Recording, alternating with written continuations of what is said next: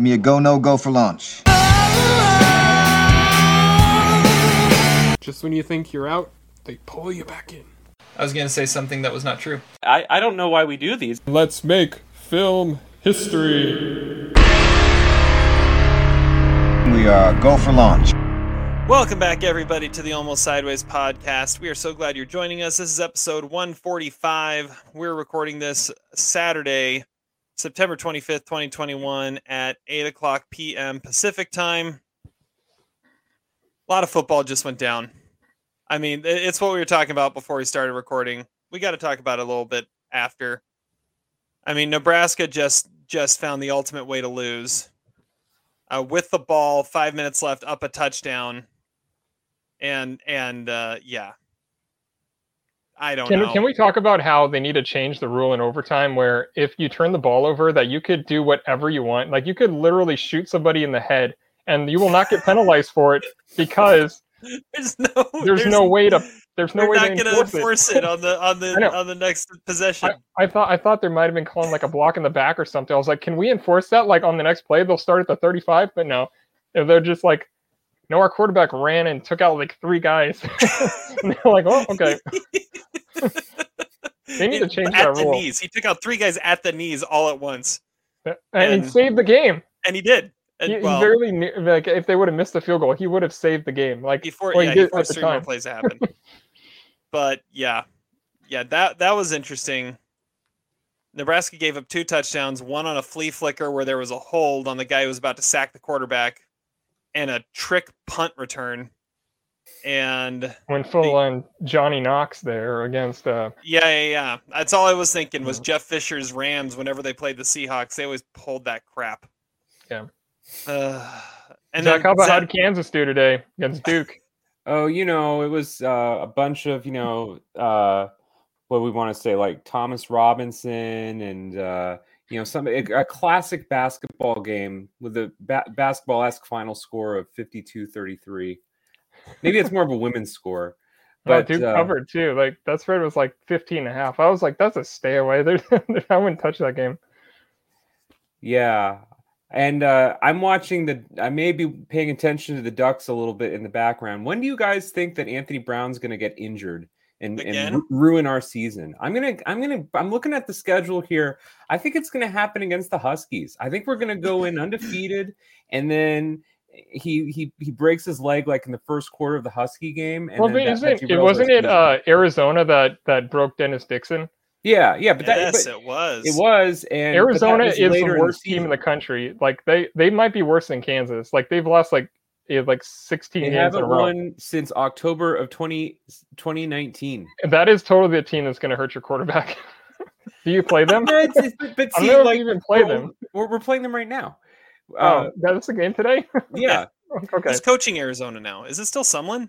No, it's the Patriots like quarterback's coach from last year. What's his name? Daniel? Jed Fish? Jed Fish. Oh, that sounds right. I'm pretty sure he was a Patriots quarterback's coach. I'm looking it up. I've got on the Beaver game because he was the assistant offensive coordinator for the Rams and the Patriots quarterback's coach, and now he's the head coach at Arizona. I went and saw the Beavers play live last weekend, so when in doubt, I decided to go with the Beavers. That's what I'm watching. So the Huskies are playing right now. Yeah. Okay. Thanks for listening. Make sure you're checking us out everywhere. We're pretty much everywhere you get your podcasts. We're also on YouTube, where you can see segments of our podcast there. All that fun stuff. Zach, what's that lovely beverage you have in your hand? This is something called a Raywood, which I picked up because it was under $10 and it had a points next to it. That's how I pick up my wine nowadays. I can't really get out to Costco as much these days. So as long as it's got like a number between 88 and 94 and it's under $10, I pick that shit up. That's a great big, I'll take it. It's pretty good. Effective. I'm assuming that pretty good just simply means it's effective. It's working its magic. Yes. Yeah. Todd, what do you got? I don't actually have the bottle next to me, but it's Scotch. It's a Shield Egg Scotch. It's one of the Total Wine specialties, and I just bought it today. It's pretty good. Nice. I'm still working through my my Costco beer variety pack from what brewery is this? Silver Moon, and this is their Pilsner. It's called Moonlight Pilsner, But we're not deep diving Moonlight today, though. or La La Land. Oh, So okay. it might come up later, but Yeah, it might appear on one of our power rankings later, actually. yeah, Not Moonlight. not Moonlight. What have we been watching? Let's talk about this now. Zach, you're first. So listen, I've had a string of strikeouts lately. I've just watched bad movie after bad movie, and that's maybe a foreshadowing to this podcast episode. But the one way to relieve that, besides alcohol, is a Eurotrash movie from the Criterion Collection. So I went with 1988's The Vanishing, directed by Georges Sluzier, and it is the story of a vanishing. It is a young Belgian couple who go on vacation, and they stop at a rest stop, and the chick goes in to get some beer or something. It is Europe, and she never comes out. And so the guy spends the next 3 years basically trying to track her down. You know, he thinks he took a picture of her with her abductor, and then, surprise, surprise, the abductor actually starts making contact with him. And I know I don't want to go too much into spoilers, even though this movie was made, over 33 years ago. But basically, it turns into a cat and mouse game. I would highly recommend this movie to Todd because I feel like there's a lot of Lars von Trier tropes from the last 10 years in it, minus sequences that take place in hell. Very much like the talking serial killer that tries to intellectualize why he commits these acts of crime. It's a pretty interesting movie. I didn't quite know where it was going. It had that kind of Euro trashy vibe to it, very emotionally cold, almost like a Michael Haneke movie at times, because the killer ultimately ends up being this kind of friendly, jovial, Gerard Depardieu looking dude with a family. It's a pretty cool stuff. I'd give it a solid 3.5 stars. Intriguingly, it was remade with Jeff Bridges and Kiefer Sutherland in the early 90s in the United States, and I bet that was terrible. Probably. Yeah. Yeah. I've heard of the movie. One of the podcasts I listen to is one of the guys a big fan of it. He mentions it all the time, so it's been on my list. Very much better than anything else I've seen, probably in what feels like the last year. And that bodes well for the rest of the podcast. Okay.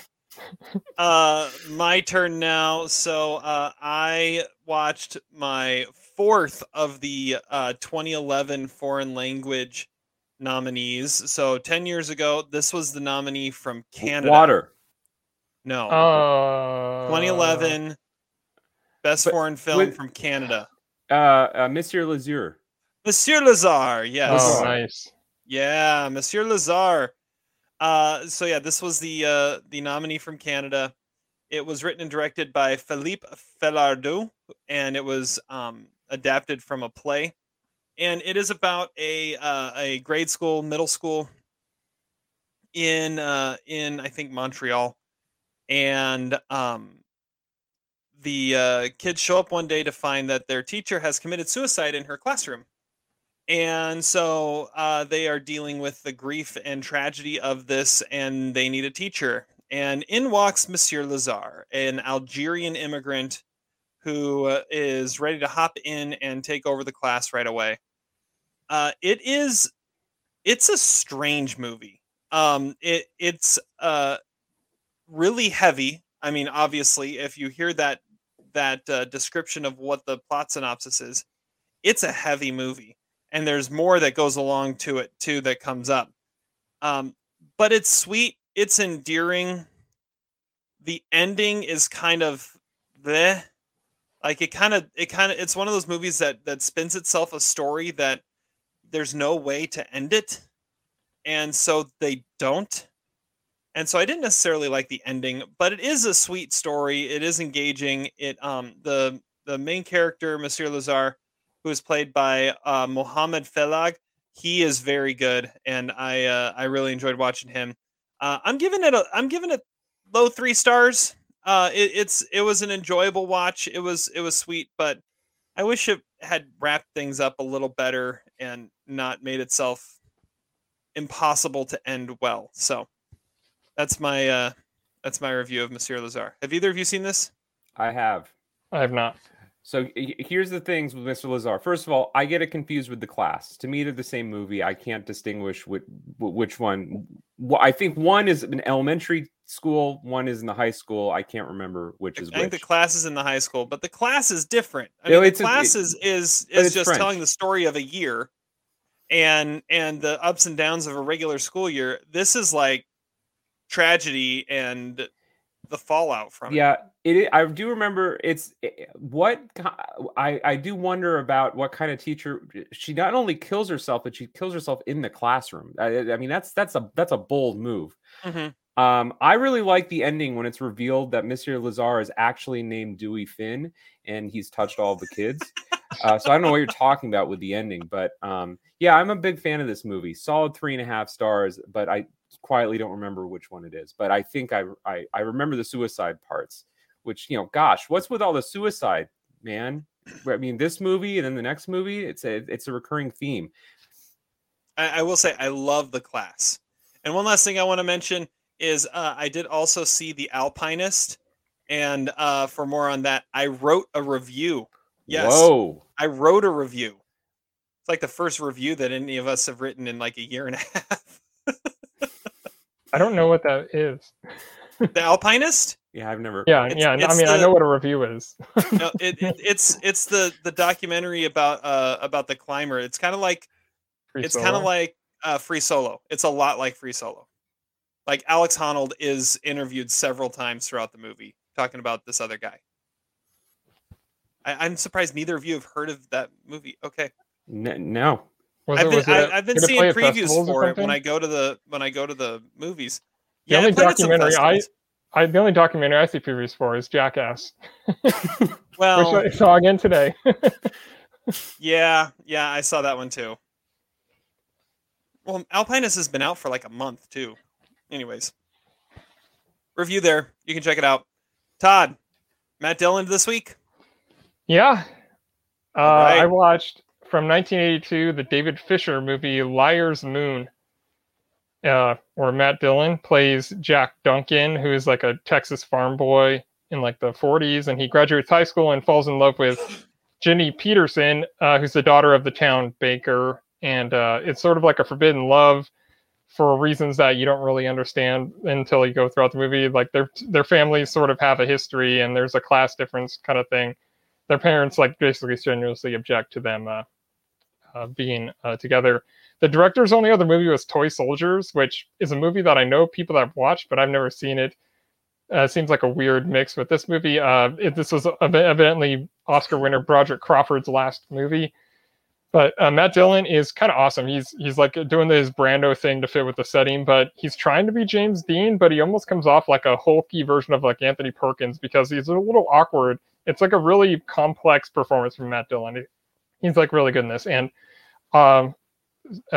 Susan Tyrrell, I think, completely steals the show. She doesn't have a big role, but she was nominated for this movie Fat City, which I really loved. I think it's the best boxing movie that I've ever seen. But she's nomination worthy in this. She's completely amazing. She was in things like Big Top Pee-wee and Crybaby, which I think, if I remember right, isn't that like Zach's wife's favorite movie or something? Yes. Okay. So I'm not crazy. I thought of that when I saw her. But I think the movie is a really good representation of its time and the social struggles of the characters. It's a little Bonnie and Clyde-ish and how it tells the story. And it doesn't have like the male gaze kind of thing. It's not only about the Matt Dillon character, the what's the girl's name? Cindy Fisher, like her character, it goes through her struggles too, and like how in her unfortunate situation, which I was actually really surprised about. The weird things is that there was a lot of parallels to like episodes of Saved by the Bell. There's also like this weird like 1980s dirtiness, like Porky's kind of thing, like with supporting characters that aren't really needed to be there.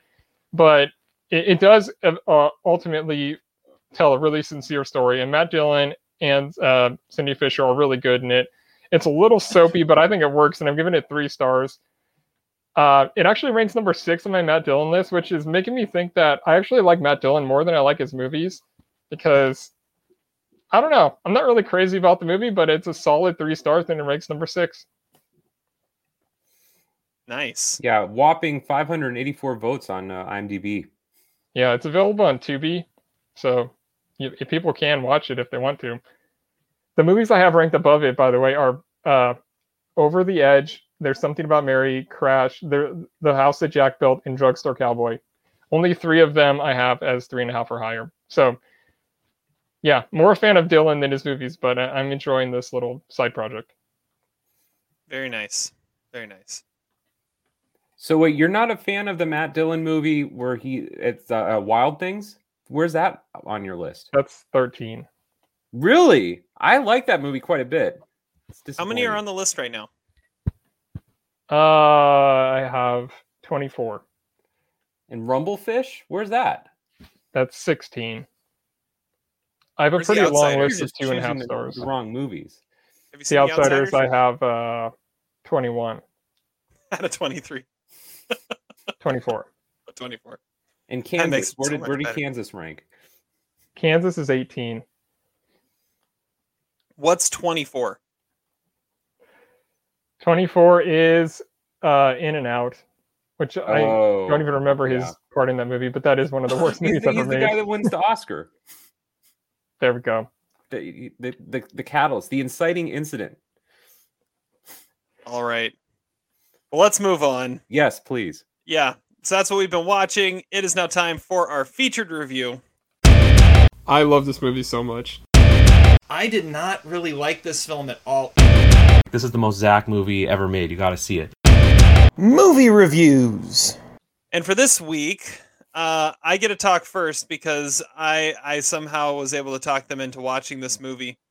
Because they didn't want to, and they wanted to talk first about it, or Zach did, but I get to talk about it. I had anyways. jokes that I wanted to say about it first. Oh, I didn't really okay. want to say anything. I just wanted to make some jabs. Gotcha. Easy Well, jabs. It was the biggest movie that came out this weekend in theaters. It is Dear Evan Hansen. Dear Evan Hansen, today is going to be an amazing day, and here's why.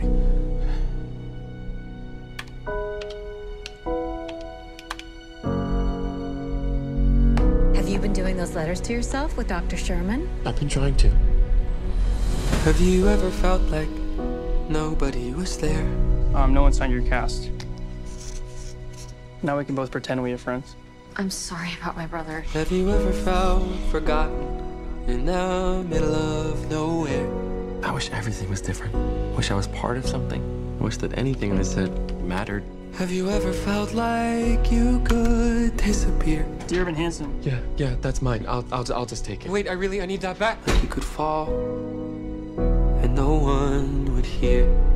Connor took a letter from me, and it was an assignment from my therapist. Ew. Even when the dark comes crashing through. Connor's mother and stepfather are here to see you. When you need a friend to carry you. Connor wanted you to have this. And when you're broken on the ground. Dear Evan Hansen, he wrote it to you. His last words, Connor took his own life. Hey, what?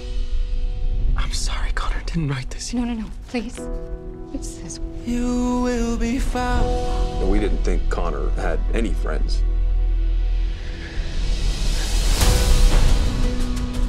I mean, you really gonna tell these people that the only thing they have left of their son is a letter that you wrote to yourself? so, you and Connor, tell us something, please. Right. I started talking and you couldn't stop. They didn't want me to stop. I'm putting together a memorial service. If you wanted to do something.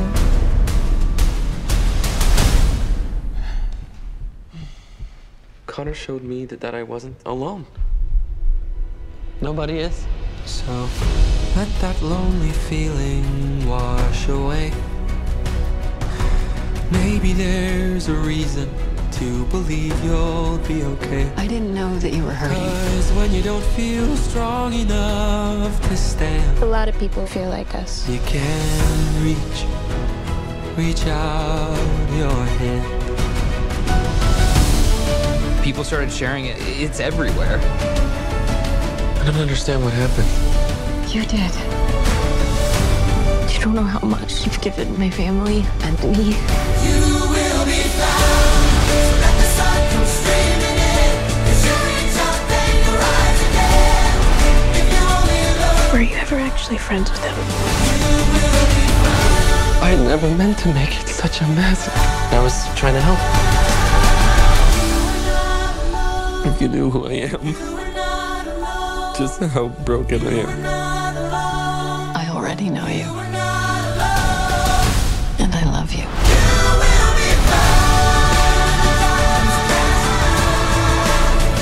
I have to tell them.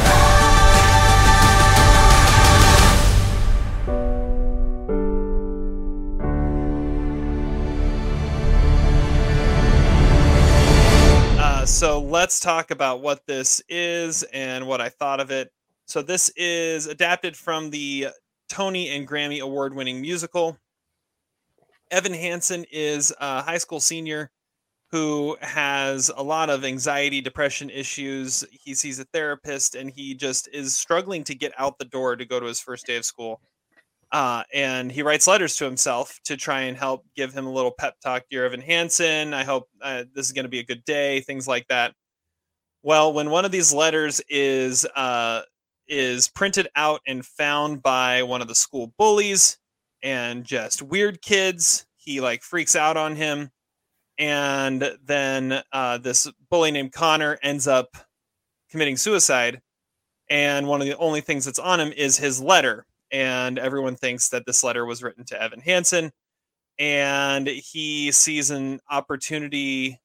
Well, he sees an opportunity to connect, but also he doesn't know how to get out of this situation without feeling horrible about himself. And so he creates this friendship that they had in order to make the family feel better, in order to make him feel better, to give himself some belonging and purpose. In me talking about it first, I'm the only one that has any experience with the source material going into this. I've seen this show live before, and the show is absolutely amazing. It is a brilliant show, and Ben Platt plays Evan Hansen, and I didn't see him play him on when I saw it live, but he's the original person who played Evan Hansen. He's now 28. And he's playing a 17, 18-year-old. It looks weird. It looks weird. If you can get past the fact that he is way too old for the part, which, let's face it, almost anybody who plays a high schooler is, but this is kind of ridiculously too far. He's really good. He's good at you can tell that he has lived and breathed this part for a long time, and he is the embodiment of Evan Hansen. He's not the problem with this movie. This movie has a lot of other issues, and you can't not compare it to the source material if you've seen it on stage. On stage, this musical has a lot of life to it. It has this energy. It has this weird quality of kind of embracing social media in the backdrop of the show. It's really, really cool. But it's got it's this bright, colorful energy that just pops at you throughout while it's telling this story. And I think the heart of the story and the music are brilliant. I think it's a very moving story that if you can get engaged with, it's awesome. And the music is incredible by Justin Paul, Benj Pasek. They're the ones that wrote the music for La La Land. They wrote the music for Greatest Showman, things like that. The problem here is how they adapted it. And it is not a good adaptation. Steven Chbosky, I think is how you say I don't know how you say his name, which is fine because he doesn't know how to direct a movie. He does horrible. It's a horrible job, and it takes this bright, energetic, and stage production and makes it this dull, bland melodrama that takes all the life out of it. And until a song pops up, but even when the song pops up, the editing choices are ridiculous. I mean, the whole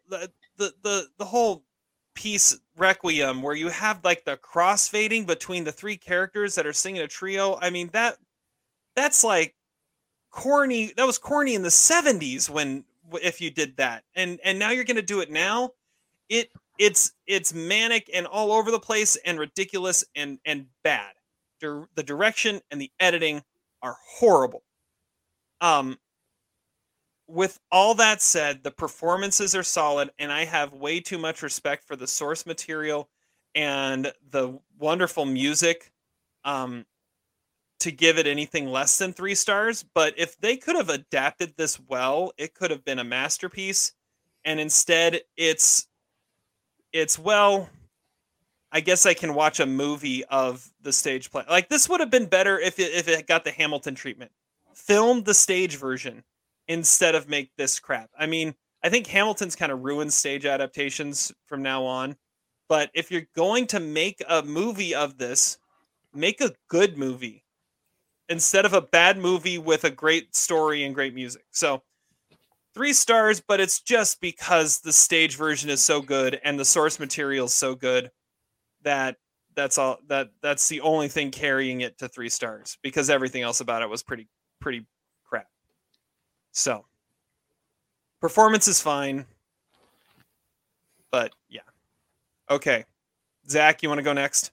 Yeah, I mean, what was that review, man? I'm going to review that review. That was like a 2-star review. Like, what are you talking about? Like, okay, so you hated the movie and you thought the cross dissolves were awful and you thought the cinematic conventions were terrible, but you liked the original musical, so you have to give it 3 stars? Are you like contractually I like obligated? The story. I like the story. I like the performances. I like I love the music. So if it was like this, the Jack Black Most Def movie where they're in the video store and they remake the movies, you would give that thumbs up just because their version thumbs up just because you like Dear Evan Hansen. I mean, Be kind, rewind. Yeah, that's it. Be kind, rewind. Yeah. That would make such an interesting musical, because would it be Most Def as Evan and Jack as Connor? I don't know. The guy who played Connor is also like 27 or 26 or something. Yeah, he looked really old. And Caitlin Deaver's like 23 or 24, but she still looks like, 15. Amanda Stenberg, I think, is the youngest, right? Rue? Yeah. Yeah, I don't know. I don't know how old she is. Her song was original. That was not in the original show. So okay, who are we going to? I said we're going to you, Zach. Me? Oh, okay. Sorry. Yeah. All right. So I went into this movie having seen the trailer way too many times. I've seen this trailer as many times as Todd has seen the Jackass trailer. I never had seen the trailer for this. Really? You gotta be kidding me! I saw this shit all the time, and it feels like it's. Read my review for The Alpinist. Okay. So going into this movie, I had my hopes really high. I was hoping it would be downsizing / Space Jam 2 level awfulness, because I thought the trailer was appallingly bad. The trailer did not make it look good. Oh, the trailer is just horrific. And sadly, to my chagrin, this is not nearly as bad as I thought it was going to be. There's actually several kind of redeeming factors to this movie. One of the things I like about this movie is that it asks the question, what do you do when someone dies, let alone kills themselves, and they were someone who nobody really liked? And so what, do you just kind of like make up stories about them? Do you like try to focus on the positive? Incidentally enough, I've been rewatching The Sopranos season 3 in preparation for the Many Saints of Newark, and I just watched the episode when Tony's mother dies, and basically it's very kind of similar to this movie. They have the big wake for her, and everybody is just trying to make up stories about her, even though they all hated her. And this dynamic is also explored in movies like Bernie and a little bit Moonlight Mile, and I also wrote down the Susie episode from Seinfeld. Even though Susie wasn't disliked, she just wasn't real. Anyway, I think what about World's Greatest Dad? Yes, of course. That's a good one. Yeah. So there's a lot of parallels in how they treat the story on thought. Yeah. I was actually kind of intrigued by that, and I gotta say, I thought it was interesting how I thought it was relatable in an odd sort of way why Evan Hansen would indulge the way that he indulges. And I thought it was somewhat believable that the character played by Amy Adams would act in the way that she acts. Now, one of the problems with the movie is I think Amy Adams is miscast. I think she's way too much of a normie. I wanted someone with a little bit more eccentricity. So I wrote down a couple names. I wrote down Tilda Swinton, Olivia Colman, and the chick from The Souvenir. Apparently, I want this mom to be British. I feel like that would bring out, the mom being somewhat delusional, right? What's the movie that has the line "Never underestimate the power of denial or delusion"? That's from something I've seen in the last few years. I think that could have been the direction that this movie should have gone in. And I also don't know how Hugh Jackman didn't play the stepfather. I'm just going to put that out there. But no, I mean, this movie is a mess. And, it's easy to poke fun at the plot holes. It's easy to talk about how Ben Platt looks like he's 40 and Julianne Moore is really 65, even though she's a mother to us, to everybody who needs a mother. But the truth is, I think what's more upsetting about it is that this movie uses this artifice, this sort of contrivance of the suicide of a character that fundamentally no one really cares about, even though we're supposed to care about him. No, I feel like the strength of this movie is that they should be kind of lambasting him and talking about what an asshole he is. I mean, he's a total dick in this movie. He wins the douchebag award for this movie very clearly. The songs are incredibly unmemorable and they're distracting. And this was in Bertinelli's review, so I'm stealing from him. They should have pulled a James L. Brooks, "I'll do anything" to this movie. They should have taken out the songs and instead just made it the story. That would have been interesting. I also kept thinking about how I have a new scale that I apply to movies, which is a question I ask myself every time, which is how much better would this movie have been had it been directed by the Dardenne brothers or Oscar Fahadi? And the answer is much better. But the truth is, every movie would be much better if they directed it. But the point is, I feel like had this movie been less sensationalistic, a little bit more like intimate, and maybe use a handheld camera instead of the bullshit, kind of theatrical musical style, I think you would have gotten to the heart of what makes some of these interactions really awkward and kind of painful to deal with. I didn't understand why there's a plot twist kind of toward the end of the movie that involves Amanda Sternberg revealing the letter. I didn't understand why there was such a negative backlash to it. I was like, I did fall asleep during parts of the movie, so maybe I missed some plot points, but I didn't understand that point. I also got to say, I don't know who films a therapy session, but that was ridiculous.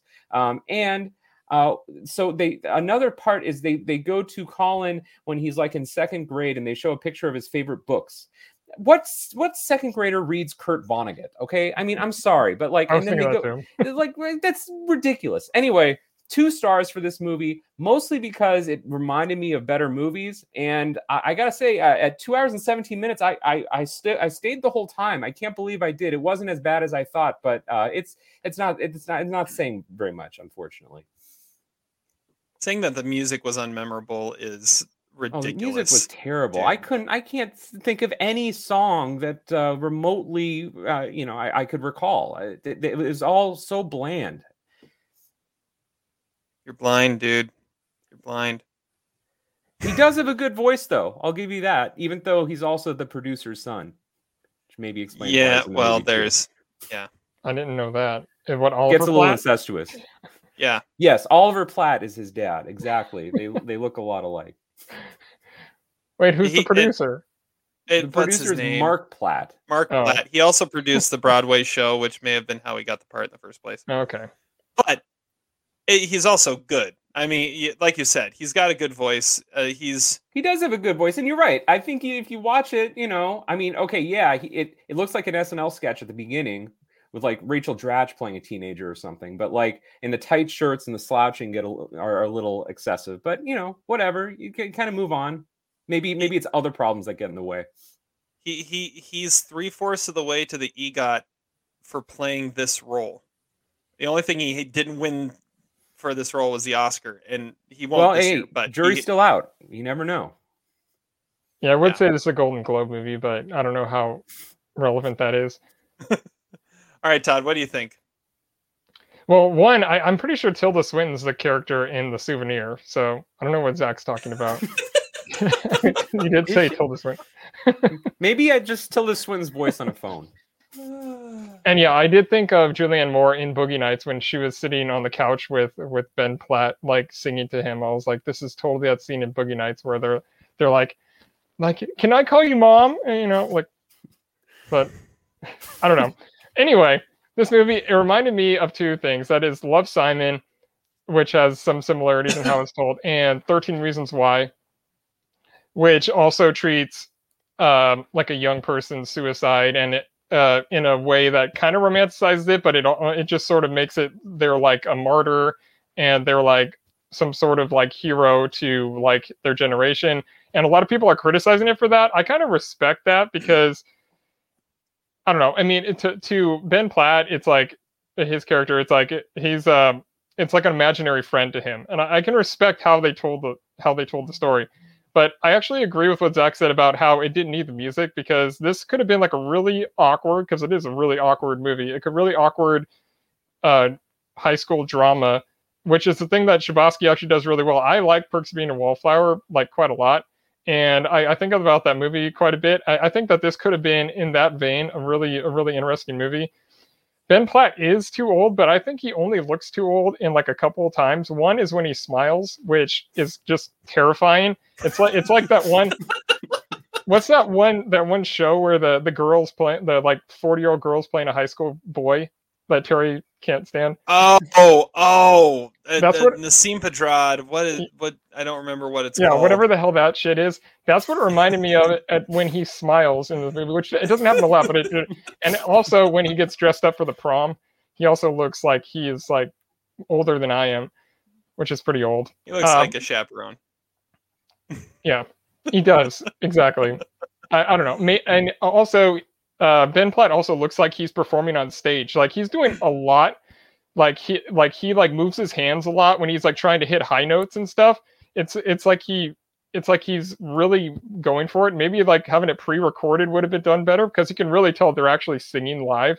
I don't think that's the way to go on stage or like on screen. I think it kind of ruins it. But and like I said, like World's Greatest Dad is another movie I really like that treats suicide in a similar way, and it like sort of like molds it into something else.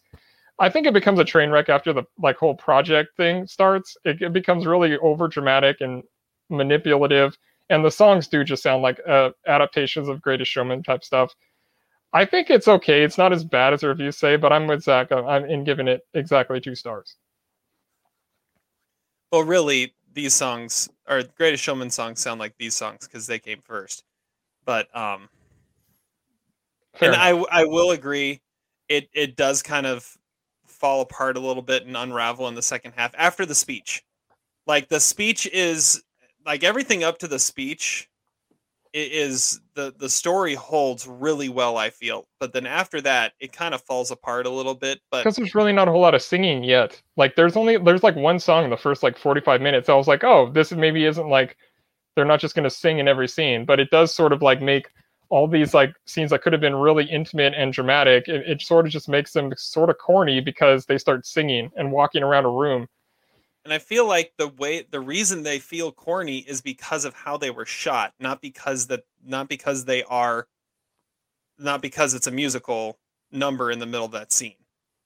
Like the corniness came from the over Hollywoodized way that Chbosky decided to shoot those scenes. That was my biggest issue with it, is how he chose to embody those, especially the music numbers in the scenes. It didn't work at all, and it made it feel corny. I agree.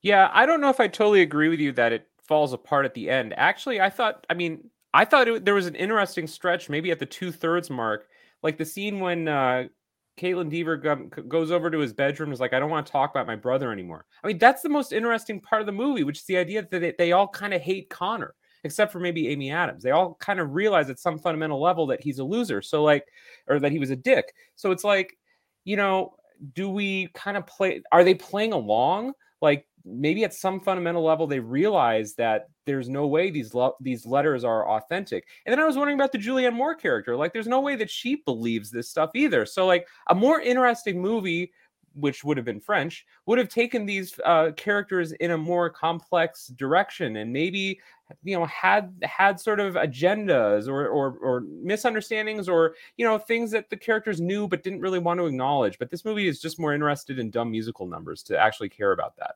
Well, but let's things make like it a this, Dardenne Brothers movie and just remove the entire plot, and then you have a good movie. Yeah. Well, of course. This would have been more like a Vinterberg movie or something than a. Yeah, that's actually, I can see that. Yeah.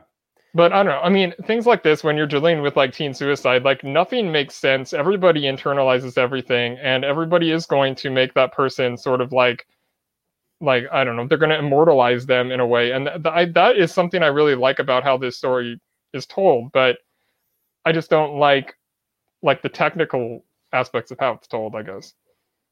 Yeah, it's a good story, not a great movie. My biggest hot take is I actually think it's better than The Perks of Being a Wallflower. I've never seen The Perks of Being a Wallflower. Yeah, I actually think because it doesn't. I don't think it romanticizes high school quite the way that movie does, which I think is borderline criminal. But I don't know. To me, this movie is more about like missed opportunities, and instead of easily shitting on it through easy kind of jabs and criticisms, I think there's a depth to this movie that I think is misunderstood and underexplored. I wonder if the stage version did more of it.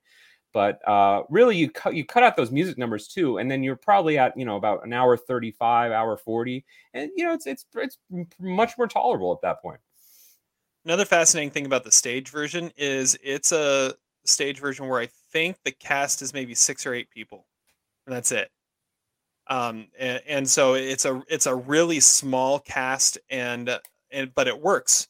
Like everything about the stage version works, I feel. And you're right. There's a depth to this story that everyone is missing because they just want to, have the hot take on it. And I think the whole idea that, I mean, Evan says in there that, Connor saves him. Well, he never really knew Connor, but Connor saved him. Like he was able to find himself by pretending that he had this relationship.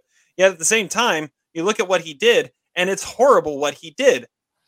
Right? Yeah. Like I'm saying, it's the first selfish thing he did. It was his imaginary friend that he created, and it was good for him, and it was good for these other people. But it was horrible, because it had to come down at some point. Right. This movie's also just horribly earnest. It's so earnest that like Mad Magazine would have made fun of it, 60 years ago. And so like you watch like an episode of Euphoria and compare it to this, and the movie, I'm sure it just looks far worse because there's no sort of authenticity in how teenagers interact today. By the way, think of 13 Reasons Why. That's another thing that has some seriously old people playing high schoolers. I think the one guy was 31. Was my prediction right? I only saw 60-year-old white women at this movie. Those are the only people in the audience. No, I sat next to people that were at least like probably my age.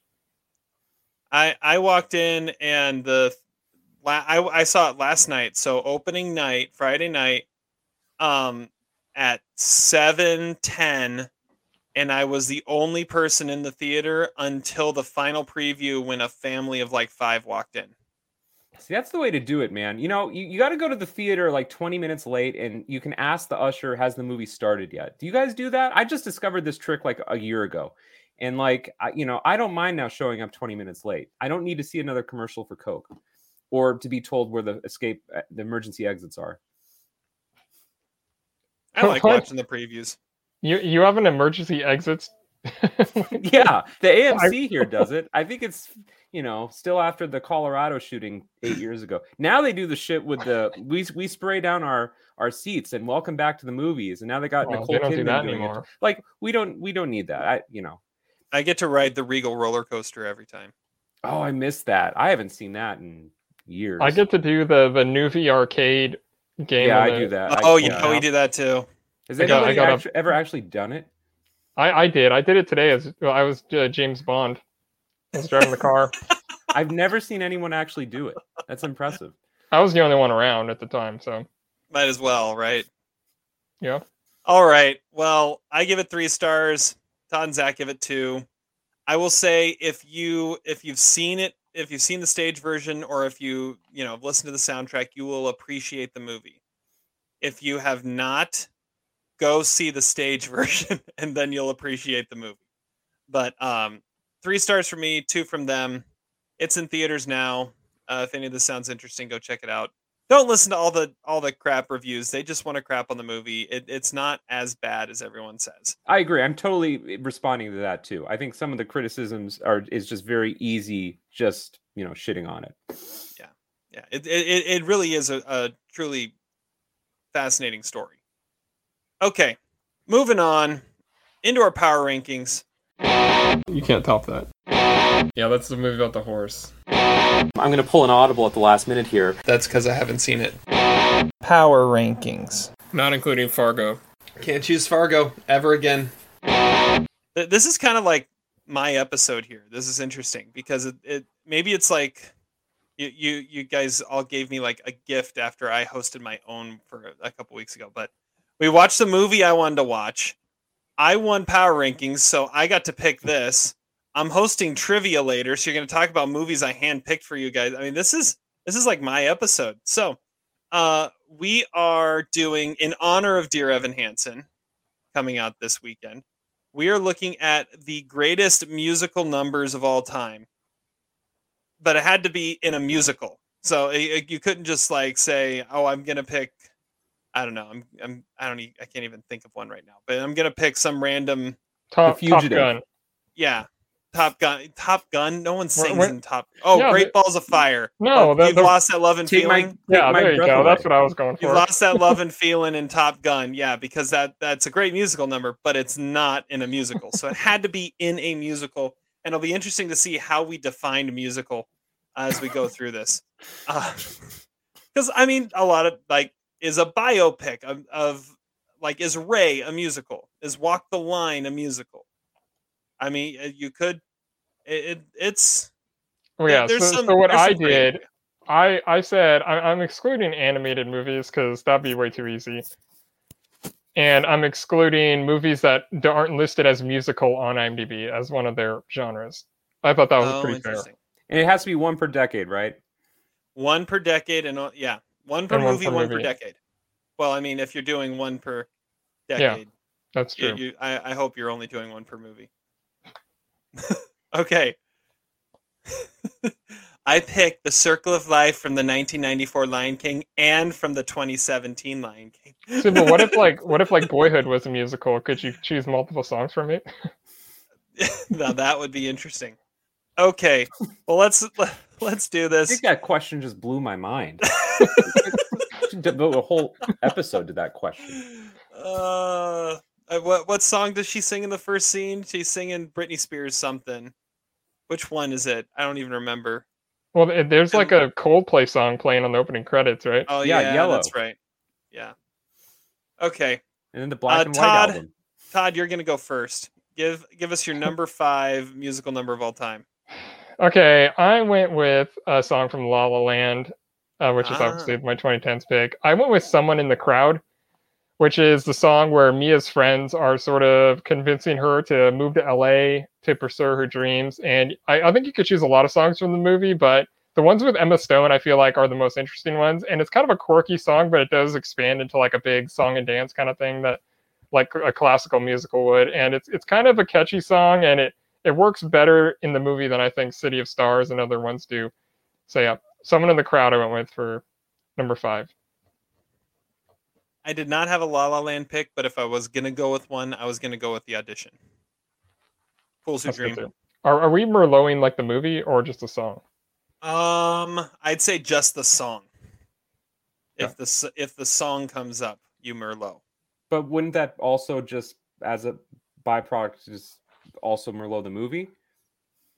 I don't know. I feel like you can talk about one song from a movie and then talk about another song from the movie without having any overlap in the conversation. Okay. Is that fair? Even though I mentioned a song, and that wasn't the song I was talking about. Yeah. Or do we want to Merlot? Let's just Merlot the movie. Why not? Okay. Okay. Zach, you're next. Well, now I really want to pick Boyhood or Top Gun, but I think I'm going to go with my pick from the 2020s. And that pick comes from Annette. And it is the song May We Start. Dude, I almost did it. You got to come on, let's have the bold audacity of the genius of Sparks. Open up the list. I'm going to keep up that same spirit on my list. Great way to open the movie, even though upon rewatching it, Adam Driver does not have a very good singing voice. It's almost as though Leos told Adam Driver and Marion Cotillard to not sing all that good. Also, I'm not sure if I was actually watching the opening of the movie or the music video. I feel like they're different things, but I couldn't remember which was which. Anyway, it's an awesome song. We talked about it a few weeks ago. It's the best part of Annette. And let's just say that, you know, all the critics out there are trashing on a 27-year-old playing a teenager, yet no one seemed to care that a wooden marionette was playing a 2-year-old. So, you know, where's it's hypocrisy. That's all I'm saying. That's a good point. I listened to May We Start earlier today, and it really made me want to put it on the list. It's such a great song, and that's like it is. It's such a cool number too, and how they run through or just kind of the whole cast walks through the city like that. It is, and you know, one of the best things about musicals is that you listen to some of the songs, and then you have better. You remember the movie more fondly than it actually is. So like there's that song, and then there's the song that they sing to each other, I love you so much or whatever. Like that's a good song. Some of the Sparks songs are good. It's just their movies that suck. Respect. Now that should become a musical. That would be insane. Okay. My number 5. I like how we're getting the recent stuff out of the way because mine's also from the 2010s. This was the hardest one to come up with. Like I had a solid top 4 and like I was debating between 2 or 3 on my 5th one. And I went with probably the best song of the ones that I was trying to pick between. And that is Jean Valjean's soliloquy in Les Miserables. Now, the 2012 adaptation had some problems with it. And it wasn't perfect. But Les Mis is one of the greatest musicals of all time. And the music is incredible. And Hugh Jackman does a pretty good job as Jean Valjean. He's a solid Jean Valjean. And I think his shining moment is his soliloquy. This is the beginning of the movie when he's just been granted this new lease on life by the priest. And he goes through and thinks about everything that's happened in his life and what path is he going to go down. And talk about singing in the moment instead of singing to the recorded track. I think this song plays that perfectly and shows how great that could be. And yeah, it's his best moment. And then it ends with him tearing up his paper. Jean Valjean is nothing now. A new story must begin. It's a brilliant song. It's one of my favorite from the show, and it's my favorite moment of the movie probably. So number 5, Valjean's soliloquy in Les Mis. I think most people would have gone with the Anne Hathaway song. I know. It's like the obvious pick. And she's awesome, but I've always, I'm a tenor. I've always loved Valjean's music and his parts, and most of the time Hugh Jackman's voice bothers me because his vibrato is like a step and a half wide, but it works in that song. Okay, Todd, number 4. My number 4 comes from the 1970s. It's from All That Jazz, and it's kind of more than one song. It's the hospital hallucination sequence, but I always found the movie kind of overrated, honestly, but like sequences like this are always sort of like ingrained in my head. It's like a psychedelic kind of freaky cabaret-ish thing that he's doing. And the songs are just kind of relentless, and it definitely show the high points in the movie. I'm not the biggest Bob Fosse fan overall, but I think scenes like that are as good as he can do. I just don't like the movie very much, but it's a really cool sequence. Never seen it. Okay. Zach? Yeah, we've talked about this movie. It's trash. I think it's one of the most overrated movies ever. All right. And there are other podcasts out there that think it's a great 70s movie, and they're obviously wrong about so many things, including their thoughts on Sideways. But All That Jazz is just not that great. Bob Fosse's best movie is definitely Star 80, right? Oh, for sure. Unquestionably. Star 80 would have low-key made a great musical. Someone out there... It probably would have. Yeah, exactly. Would have been a really screwed up musical, but it would have been really Parasite, good. like Trey was saying. Get Eric Roberts, let the man do his act. So he's like 40 years too old for now, like literally 40 years too old, but if we let him play the role again. No, it's like what we said about Judd Hirsch in A Beautiful Mind recasting. He could still play the role today. Probably it would could. still work. Is Marilyn Hemingway still alive? I don't think I've heard anything That's a about great question. She's still kicking it out there? I don't think I've seen a single Bob Fosse movie. You've never seen Cabaret? I've never seen Cabaret. I have it sitting on my DVR downstairs. I just haven't. You'll get to it it maybe next year? No, it'll be I won't. It'll be 7 years from now. Yeah. That's a guarantee of when I'll get to it. But yeah, I do have it. I recorded it off TCM at one point, so I just need to watch it. All right, Zach, number 4. All right, my next pick is also from the 70s, although I can't decide which one, so I'm going to let you guys decide for me, okay? I'm going to go with either Sweet Transvestite from Rocky Horror Picture Show or I'm Tired, Lily Von Shtupp in Blazing Saddles. Which one? That's not a musical, is it? Of course it is. Are you kidding me? There's lots of music in it, right? Sweet Transvestite. You gotta go with That's that. probably more of a musical anyway. All right, that's fine.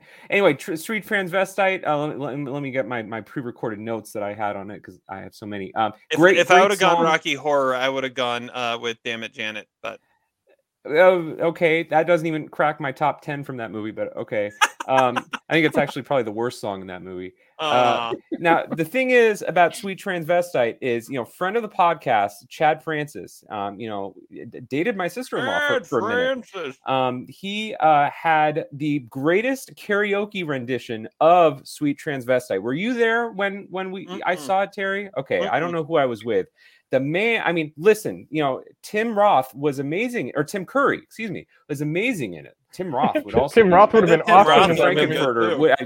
I would sign up for that. But Tim Curry is amazing in it. But Chad Francis, he had the moves down. He had the anguish, and he had the persona. It was amazing. Anyway, that's probably my favorite song from Rocky Horror Picture Show. Although I do love the opening song with the lips that move. But Sweet Transvestite just does it for me every time.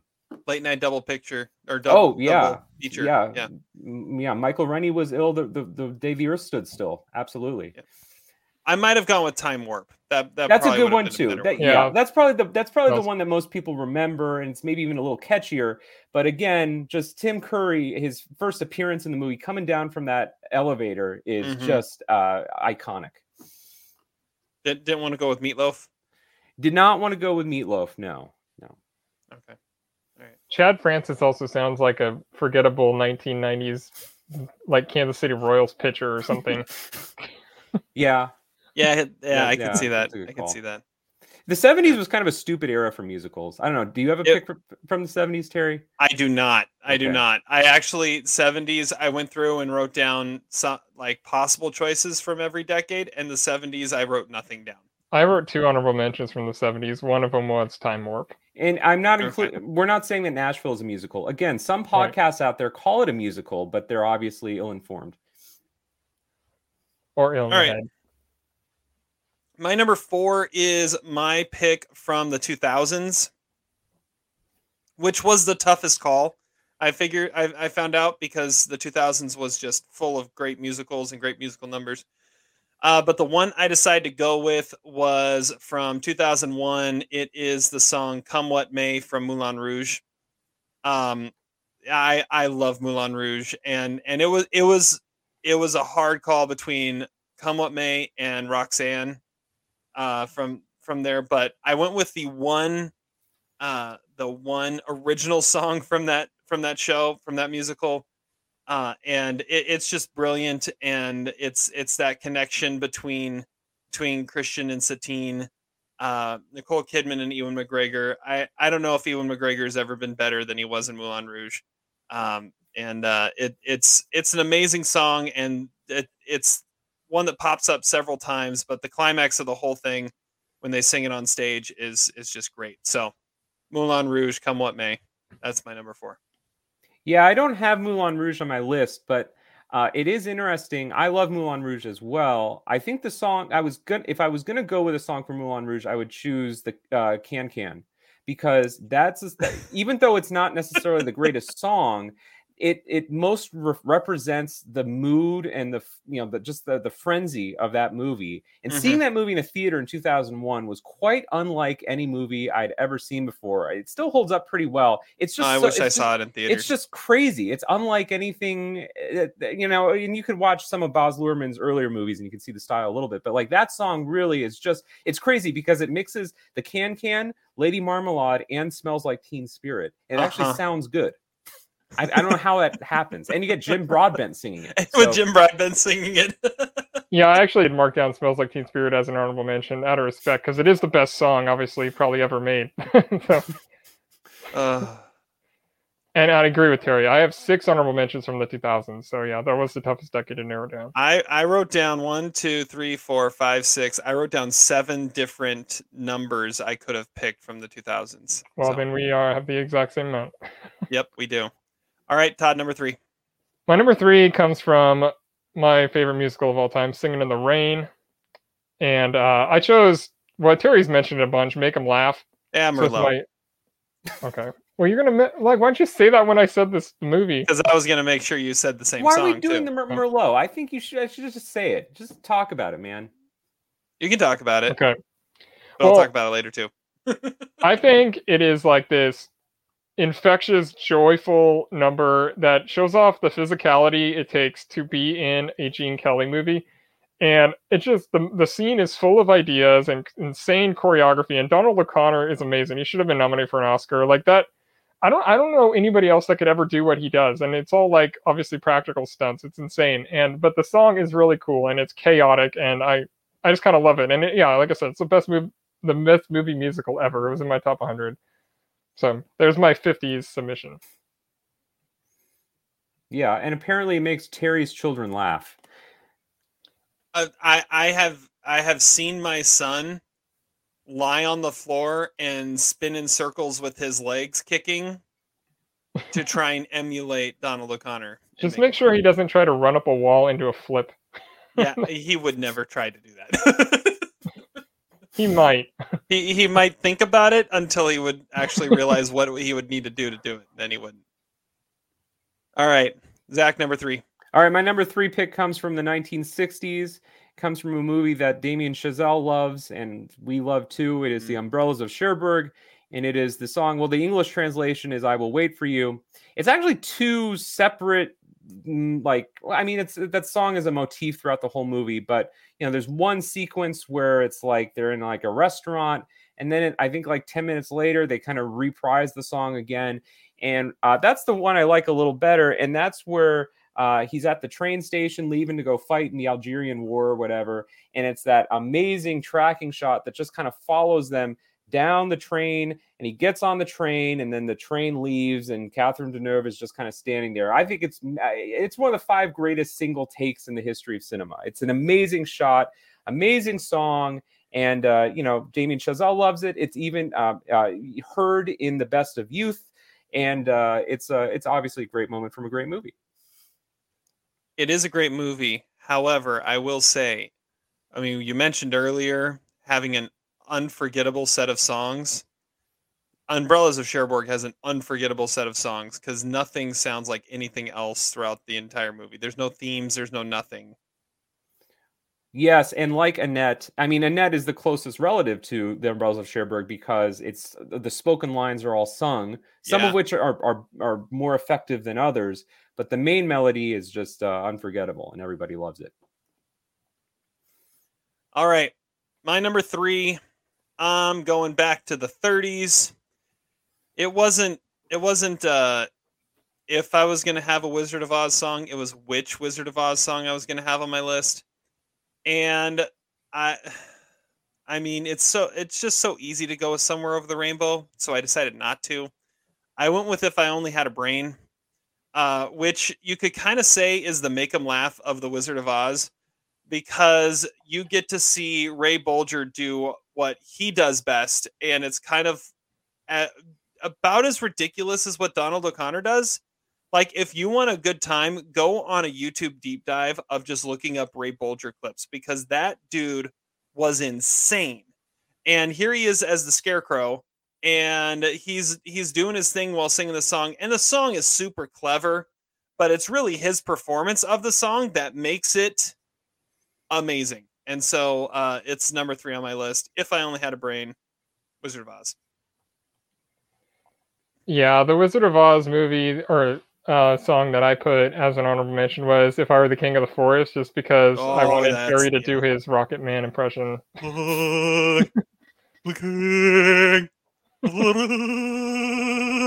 Exactly. Yeah, there you go. I like the Emerald City song because they got the green horses. You can't beat that. I twice I've directed stage productions of The Wizard of Oz, and once I've been in one, so I know the music way too well. The Wizard of Oz one's good too, or the Emerald City one. All right, Todd, number 2. My number 2 comes from the 2000s, and it's a movie again that I wasn't really crazy about, but I remember like humming the song a lot afterwards, and like the movie's kind of a drag and overproduced, but Be Italian in 9, I think is a great song. And like I think it's easily the best part of the movie. Fergie somehow completely outshines the cast of like full of Oscar nominees. Like it's just like this raw, kind of sexy, rangy song that was like as close to Chicago as the movie gets. And if it got there a little bit more, the movie would have been probably better. But that song, I remember being stuck in my head for quite a while after watching it. And I only gave the movie like 2 stars, but I did really like that number. That's like the only number I can remember from that movie. Well, then there you go. Because it was the best one, and it's Fergie. Yeah. I mean, as soon as you said that, all it's Be Italia. That's you can hear it. You can hear it. Yeah. All right. Zach, number 2. All right, I'm also going from the 2000s, and I'm not going to go with Once because we've talked about that ad nauseum, even if it is my real choice. I did the exact same thing, yeah. And I don't think it's a musical. It's not listed as a musical. That's one. Ridiculous, so but okay. I was talking with my wife about this, and she said it would not be a musical; it would be a movie about music. Yeah. So a musical to me is a movie that has the songs taking place of the dialogue, and it never does that. There are performances, but there's never times when people sing instead of talk in ones. It's borderline. I would not ridiculous. Have been. I would not. How is that ridiculous? That's a perfectly clean definition of a musical. Well, but I would think not Once have been is a upset musical. if you went with Once. Yeah, I would have called it a musical, but I didn't pick it because we always talk about it. That's like saying Baby Driver's a musical. Nobody sings in Baby Driver. No, but the whole thing is set to music, kind of, or like a lot of scenes are. That's the same kind of thing. I don't know. But when the characters sing it, it's different. Anyways, continue, Zach. All right, I'm going to go with... Almost Famous isn't a musical. Yeah, Right. I'm going to go with... Same thing. Yes. You can't go with Elton John from Almost Famous. I don't know. I have like 3 movies I really want to go. You're right. The 2000s was really hard. Let's just go... I'll just go... You know you're going Dancer in the Dark. Just do it. Fine. I'll go Dancer in the Dark. I'll go Next to the Last Song, sung by Bjork. I mean, it's the last scene in the movie, and spoilers, but she's like about to get hanged, and she's in the gallows or whatever, and she's walking there, and she's saying, this is not the last song. They don't know us, you see. It will only be the last song if we let it be. And then the platform opens up, and then she falls down, and then it kind of actually goes into the song of the end credits, A New World, which is, I think, the best song in the movie. And I mean, it's a total Zach pick. I was going to go with Chicago, but Todd made me rethink. So Ooh, what were you going to go from Chicago? I was going to go All That Jazz. I mean, that's a great way to open the movie. I guess that's maybe the obvious pick, or When You're Good to Mama. But I actually love Chicago, and I did have a little rant prepared about Chicago about how I think it's actually an underrated movie that has aged pretty well, even though it probably wasn't good enough to win Best Picture that year. But that's got a lot of good songs in it too. If I had done Chicago, I would have gone with Cell Block Tango. Yeah, I mean it's hard to argue with that. Yeah. All right, my number 2. I'm going back to the 60s. To a movie that may be coming out with a new version of it in the next couple months. I'm going West Side Story. And my favorite from that. So this week I actually went back. I wrote an article 10 years ago about West Side Story when it was celebrating its 50th year. Now it's celebrating 60 years. And I wrote about what the best song in the musical was. And I said Somewhere. And I'm sticking to that because I think that song it's just this power ballad that is able to show off how incredible these performers are that are playing Tony and Maria, and the words to it are just amazing. And then when they get to the chorus, and somehow somewhere we'll find a new way of living, we'll find a way of forgiving. It's just a beautiful song, and it's really like the encapsulation of that whole show. So Somewhere, West Side Story. Honestly, don't remember the movie very much. Yeah, I remember the song. I don't really remember the actual musical number in it, though. It's just like the two of them on the rooftop singing. Isn't that like every musical number in that? Pretty much. But it's like the one they do together. As opposed to like Tonight. Well, they don't do that one. Yes, they do. It's like a duet. Well, that's like on the balcony and the. Yeah, it's on the balcony. Yeah, this is like when they're actually like together. I don't know. It's a great song. That's my number 2. Todd, number 1. Is it better than your Roy Bolger deep dive though? I don't. Well, I'm intrigued by that. I want to know. I've never looked up Roy Bolger on YouTube. If the Ray Bolger deep dive was eligible, I would have gone with Ray Bolger deep dive. But if I only had a brain, goes number 3. Yeah, he has some crazy, like just some of his stage performances, and then he had a number he did. Oh, it was in another Judy Garland movie where he's like in a saloon as a cowboy or something. That's just ridiculous. But yeah, look up Ray Bolger. He's got some great stuff. All right, Todd, number 1. My number 1 comes from the 1940s. 1942. It is from Yankee Doodle Dandy. Yeah, it is. And it's Over There. The movie is kind of a masterpiece. It's filled with like these crazy like patriotic songs. But this song is like the backbone of the movie. I mean, despite the title being Yankee Doodle Dandy, like this is the song that's most important.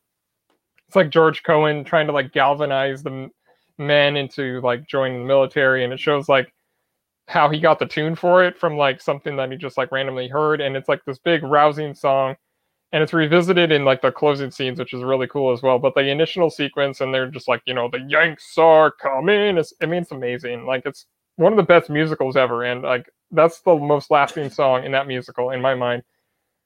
And I couldn't think of another one that should have topped that. Yankee Doodle Dandy, Over There. Wow, that's commitment. I mean, we knew Dancer in the Dark was going to pop up on Zach's list. I'm surprised it wasn't number 1, and we knew that that Yankee Doodle Dandy was going to pop up on yours. So. Okay. I know. Wizard of Oz is going to be on your list, of course. Yeah, pretty much. All right, Zach, number 1. All right. Well, Todd's definition. The reason I objected to Todd's definition of a musical is that means that technically my number 1 is not a musical, according to Todd. But I'm calling it a musical. It is my pick from the 1980s. I think it's the greatest musical of all time. This is Spinal Tap.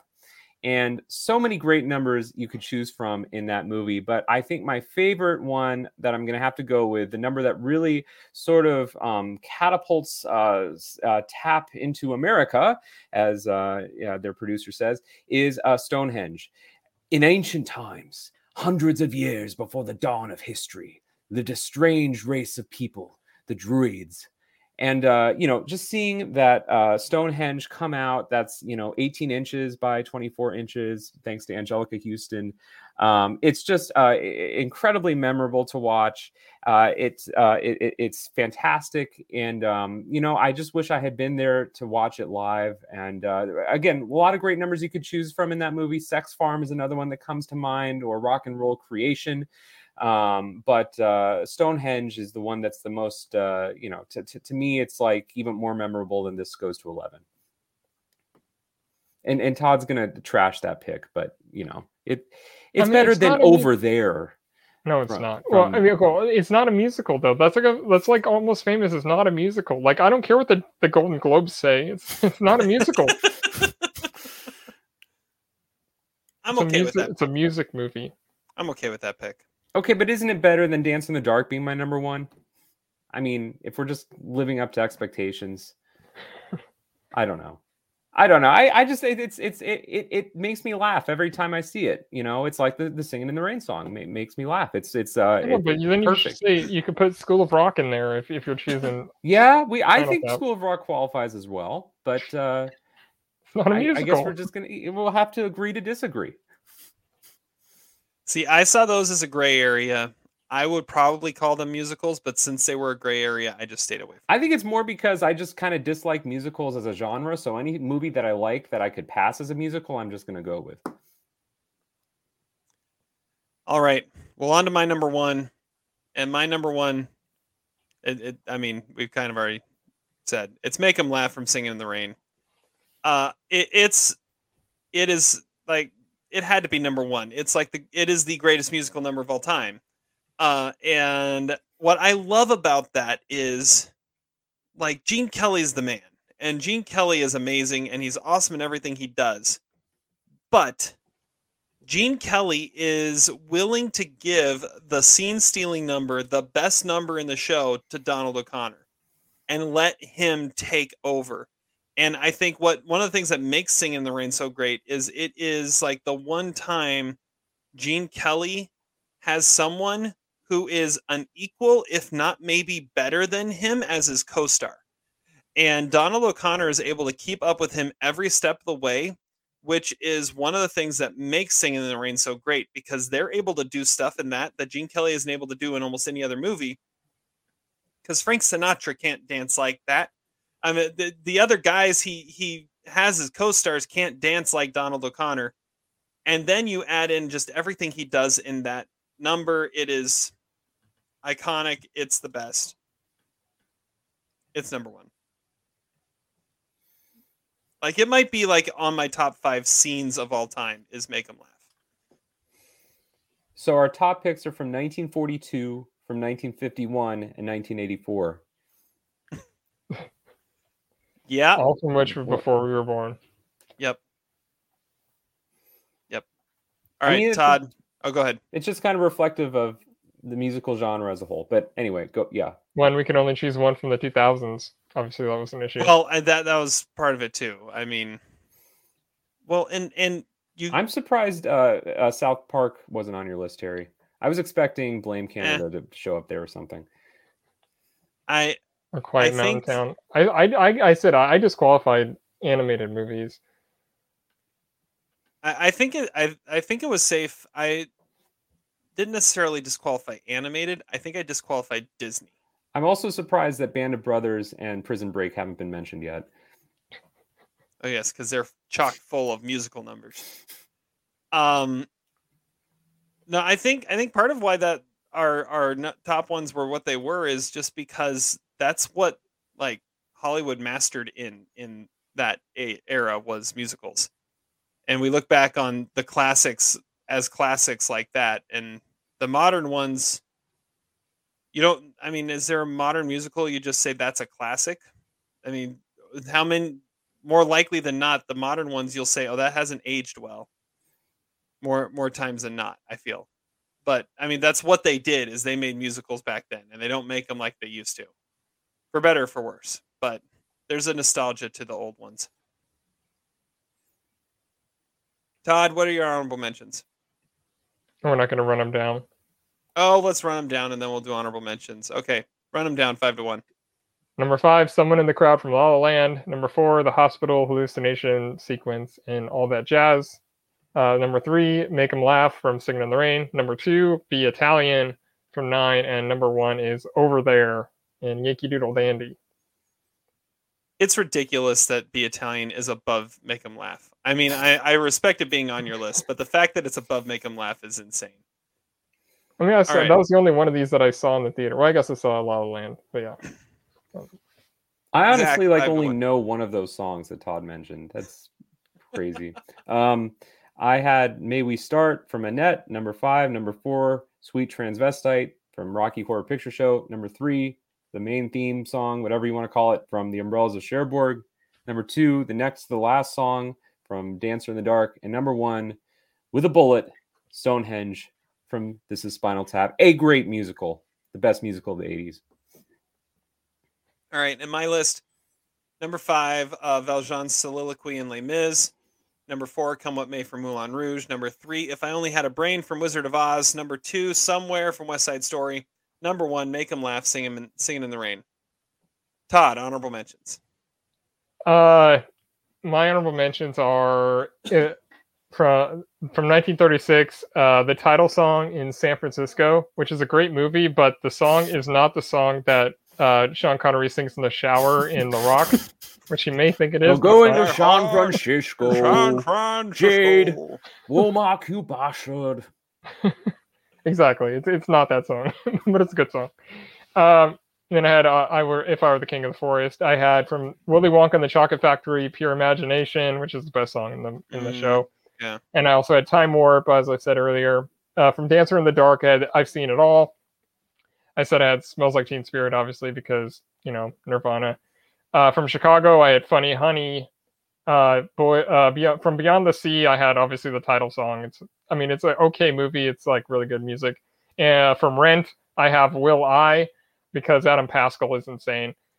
And from Guy and Madeline on a Park Bench, which is Damien Chazelle's first movie, and nothing in particular, I just want to mention it because it's a really good musical. All right. Zach. Yeah, I've already mentioned most of mine, but I would just add I'm Tired by Lily Von Stupp, and Blazing Saddles is a great song that I really enjoy.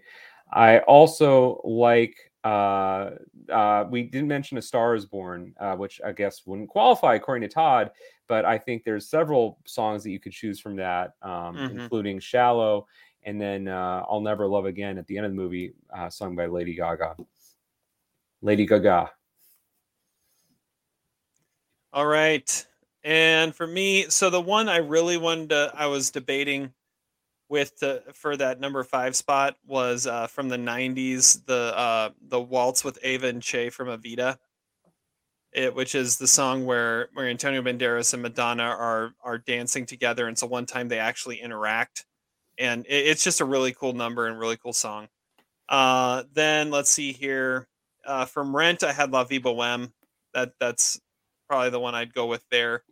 Dreamgirls and I'm Telling You, but also Listen is an amazing song from that. Let's see here. What else did I have?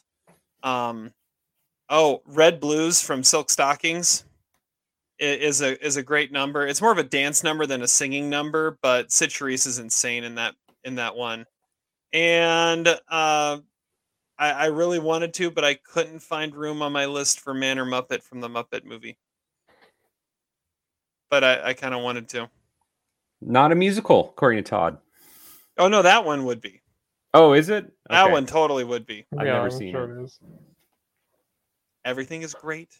Everything is grand. Anyways, it's a great movie. All right. It is now time to try and guess Adam's list to see who gets the point and who is going to be picking our next power rankings. Todd, what do you got? Okay, so I don't know what Adam did for this. I have no idea what he thinks of musicals. So number 5, I have Circle of Life from The Lion King. Number 4, I have The Sound of Music, the title song. Number 3, I have Falling Slowly from Once. Number 2, Time Warp from Rocky Horror Picture Show. And number 1, Over the Rainbow from The Wizard of Oz. All right, Zach. I went number 5, City of Stars from La La Land. Number 4, Make 'Em Laugh. Number 3, Falling Slowly. Number 2, The Sound of Music from The Sound of Music. And number 1, Somewhere Over the Rainbow. And I've got number 5. Not exactly original. Number 5, Let It Go from Frozen. Number 4, And I'm Telling You from Dreamgirls. Number 3, Blame Canada from South Park. Number 2, Do Re Mi from The Sound of Music. And number 1, Somewhere Over the Rainbow, Wizard of Oz. Okay, let's see here. I was going to predict supercalifragilistic. I just didn't want to have to spell it, so I didn't run it down on my sheet. That's amazing. Okay, honorable mentions from Adam. Let's Go Fly a Kite from Mary Poppins. You Can't Stop the Beat from Hairspray. One Day More from Les Mis. Okay, that's pretty good. Pure Imagination, Willy Wonka. You're the One That I Want from Grease. Incredible Thoughts from Popstar, Never Stop, Never Stopping. Oh, that's beautiful. Yeah, and Rewrite the Stars from The Greatest Showman. Okay, here we go. And he actually followed the rule. No, that's rule? Really funny. Okay, he followed the rules. He's got one per decade. However, he has 2 number 3s. So, did he have a tie or just? No, he just forgot how to count. So it's his He's top got 6. a number 5, number 4, number 3, number 3, Okay. number 2, number 1. So we get some extra help on this one. All right, number 5 is Beauty and the Beast from Beauty and the Beast. That's his 90s pick. Number 4 is his 2010s pick, Audition from La La Land. His first number 3 is his 2000s pick, Falling Slowly from Once. That is number 3. That's good. His other number 3 is his 70s pick, Time Warp / Sweet Transvestite from Rocky Horror Picture Show. Those are different songs. Yeah, he had a tie for his second number Yeah, 3. a tie within a tie. It's like a Christopher Nolan list or something. That is unbelievable. Number 2, Do Re Mi, Sound of Music. God damn it. Well, you didn't predict that though, did you? Yeah, I predicted Do Re Mi was going to be number 2, and number 1, Somewhere Over the Rainbow, Wizard of Oz. Okay, I got 4. You got 4? Well, I got 3, and then I had Sound of Music being mentioned. So you got like 3.5 because Yeah. you said Over the Rainbow, you said Falling Slowly, and Time Warp, and then you said Sound of Music. But Terry got the Sound of Music. I got his song. top 2, and with the handicap. but I think. But I mean, he only got 2. I got 3.5. I like if it was that, yeah. If it had been any closer, I would have taken it, but it wasn't. So I didn't. Yeah, if you had 3 and I had 3.5, I would have given it to you because you had the top 2. I had the La La Land song though. I mean, I had the movie La La Land. Man, Even Do with Re the Mi. handicap, That was a Todd good. still wins. That was a good poll. I don't care if I lose. I'm happy I got Do Re Mi.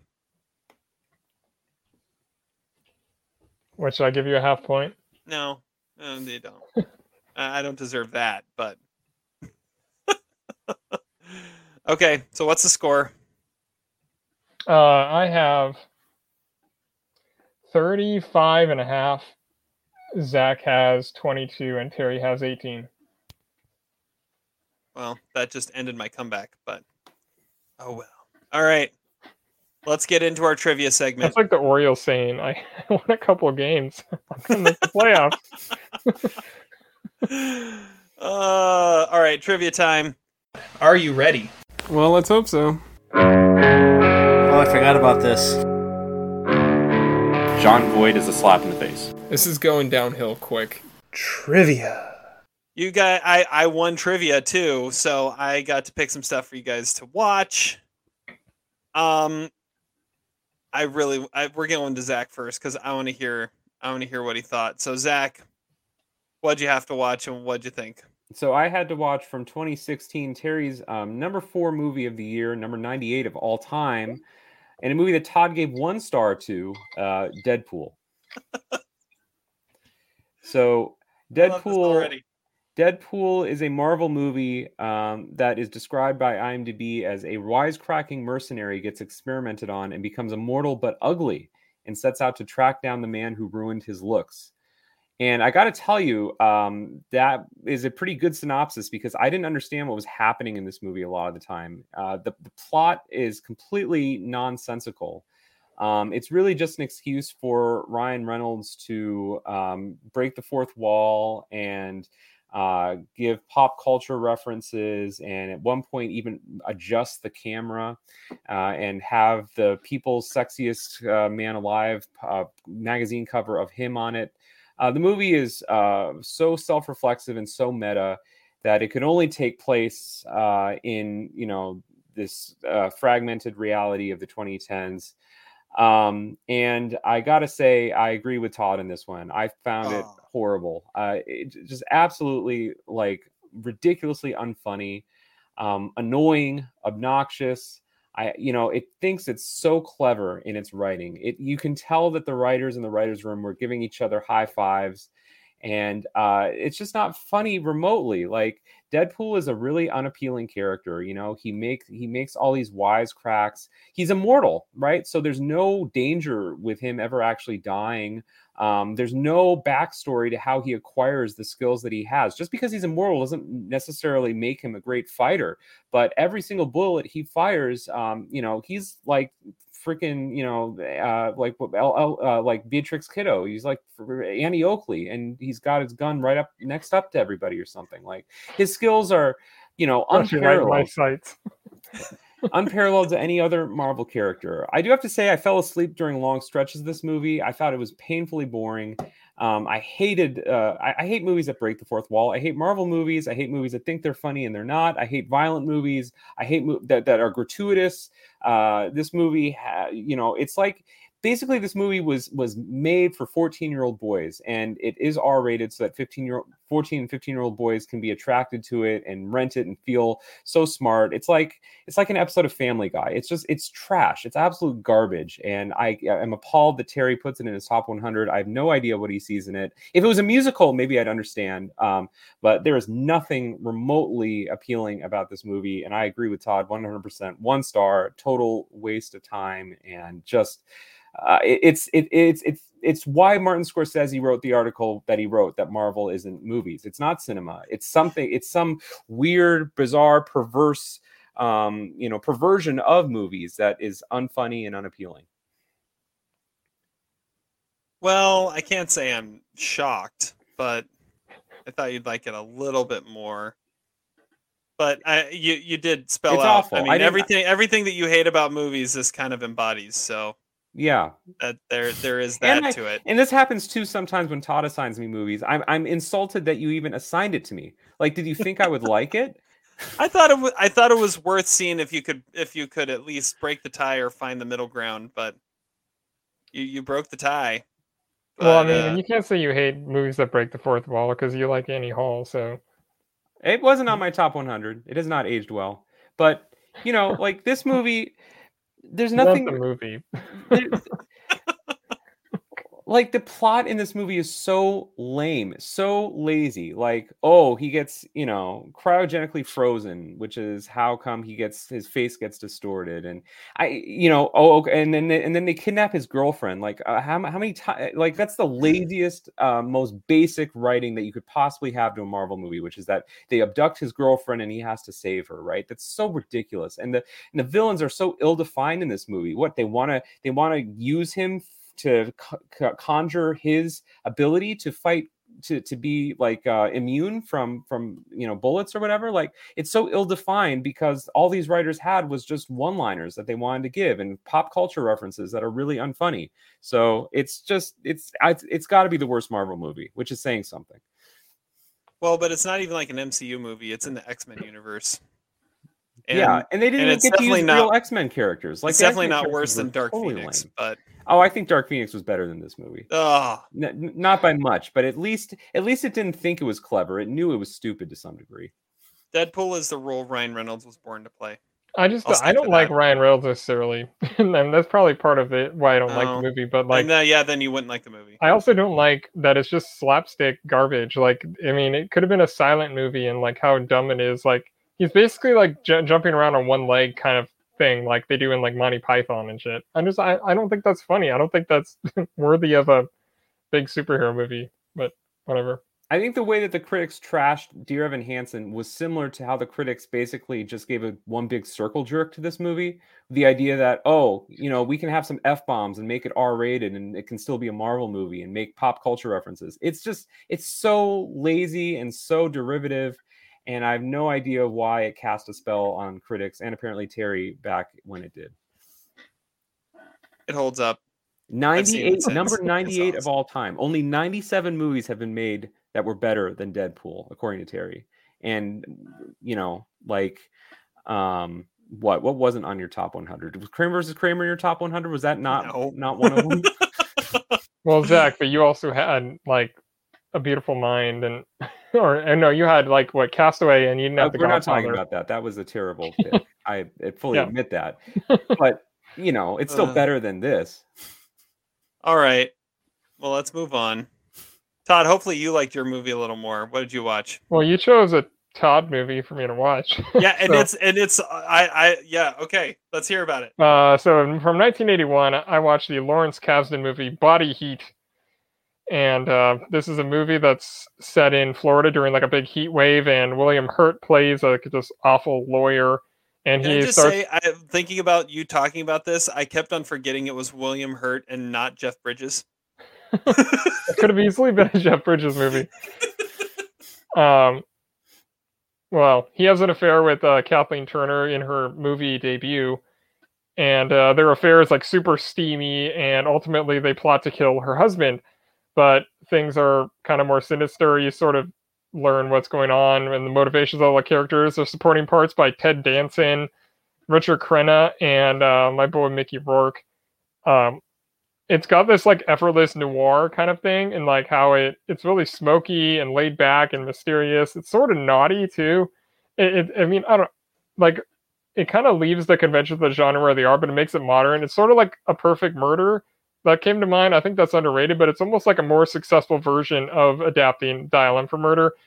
And I think it's crazy that William Hurt at the time was like the best actor in the world, but he kind of just like lost it in the 90s. Like nobody like really heard from him. I don't really know what he was doing, but like he's like sly and charming and cool in this. It kind of reminded me of like a Nicolas Cage type role, like maybe late 90s or so. Kathleen Turner's awesome. She's doing like a Sybil Shepherd kind of channeling thing. Mickey Rourke is amazing as the weapons dealer, and the plot twists are pretty weird.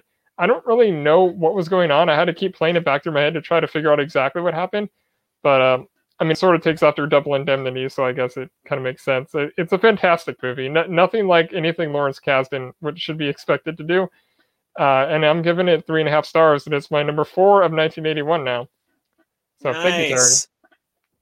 I knew you'd like that one. Like when I watched that, I'm like, Todd's gonna like this movie. Yeah, I've got it 3.5 stars. It's my number 2 of 81.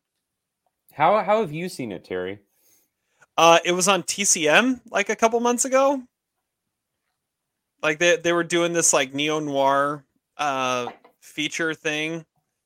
It's on HBO Max now. Oh, nice. And you actually had Mankiewicz and Eddie Muller, the noir guy, in the studio together, which is really funny because if you follow them on Twitter, Ben Mankiewicz like trashes Eddie Muller all the time they like have this fun rivalry. It's pretty cool. Well, I'm glad you liked it. Zach, maybe you should watch Body Heat just to get Does that mean that Deadpool out of your Todd mouth. already gets like extra points in trivia just because he liked liked the your movie. movie better than I like yours? Okay, well, let's get to Favoritism. trivia. And for this trivia, so we are recording this on September 25th, and I don't know if you guys saw, but today was like a banner day for birthdays for actors. So here's a list of some of the people whose birthdays it was today: Will Smith, Mark Hamill, Donald Glover, Pedro Almodovar, Michael Madsen, Heather Locklear, Christopher Reeve, and of course, Gabe from The Office and Minkus from Boy Meets World. All had birthdays. Who's Gabe from The Office? Zach Woods, isn't that his name? Oh, okay. The guy from Silicon Valley. Yeah. Okay, so we're gonna feature 2 that I did not mention and do a filmography trivia. I'm kind of stealing Todd's bit here, but I think it's gonna hold up because 2 others on this list are really interesting and are connected in some way. So we're gonna start with Michael Douglas. Michael Douglas turned 77 today. And so we are doing the films of Michael Douglas. There are 48 of them, and we're going to see how long you guys can go. And since Todd liked the movie I assigned him, he gets to go first. A Perfect Murder. A Perfect Murder is correct. Behind the Candelabra. Behind the Candelabra is correct. I am accepting TV movies. Okay. Wall Street. Wall Street is correct. Wall Street Money Never Sleeps. Wall Street Money Never Sleeps is also correct. Solitary Man. Solitary Man. I love that you remembered that movie. That is correct. Basic Instinct. Basic Instinct is correct. Fatal Attraction. Fatal Attraction. As soon as I find it, it is on here. Where did you go? Fatal Attraction. There you are. Correct. Falling Down. Falling Down. Yeah, 1993. 93. Okay, that helps because I have them listed by year. That is correct. There's a lot of them.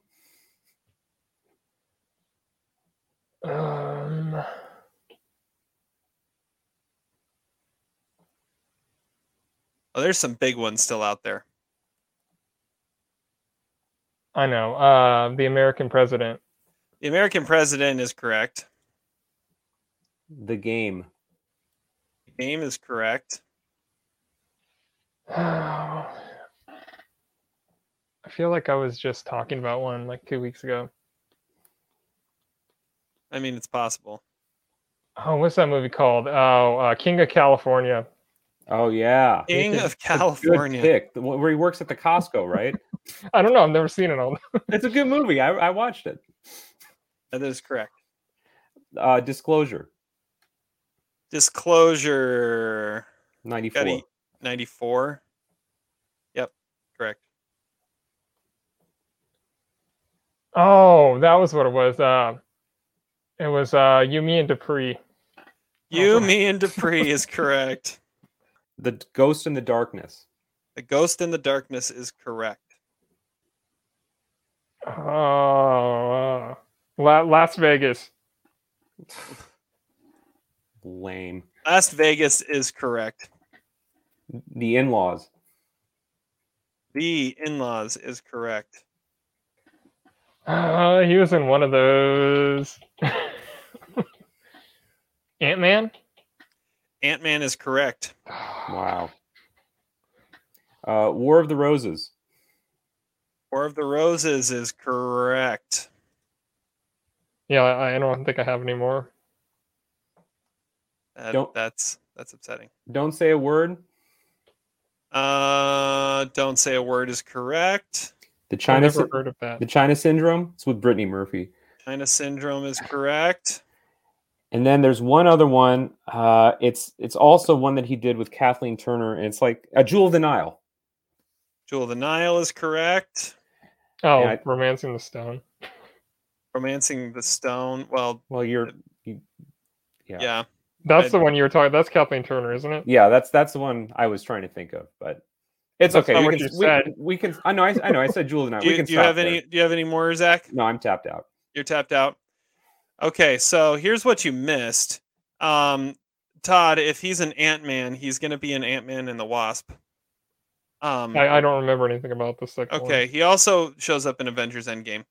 Let's see here. The ones you're going to be more upset about, he was in Haywire. He was in Traffic. I'm an idiot. How about Traffic? Yeah. Then there was The Sentinel with Kiefer Sutherland and Wonder Boys. Oh, Wonder Boys. I had Wonder Boys before I started writing them down. I'm an idiot. Yeah. I'm not upset about missing the Sentinel. I can live without that. You can live without that one. Okay. All right. All right, who's well, next? All right. Next is his wife, Catherine Zeta-Jones. She was born today too. Who was also born today. She turned 52. Not the same year though. How apart are they? 25 years apart, but they have the same birthday. So Catherine Zeta-Jones has been in 29 movies. And Zach, you get to go first this time. You have a three movie lead. Traffic. Traffic is correct. The one they did together. Chicago. Chicago is correct. Entrapment. Entrapment is correct. Ocean's 12? Ocean's 12 is correct. America's Sweethearts. America's Sweethearts is correct. High Fidelity? Fidelity is correct. Intolerable Cruelty?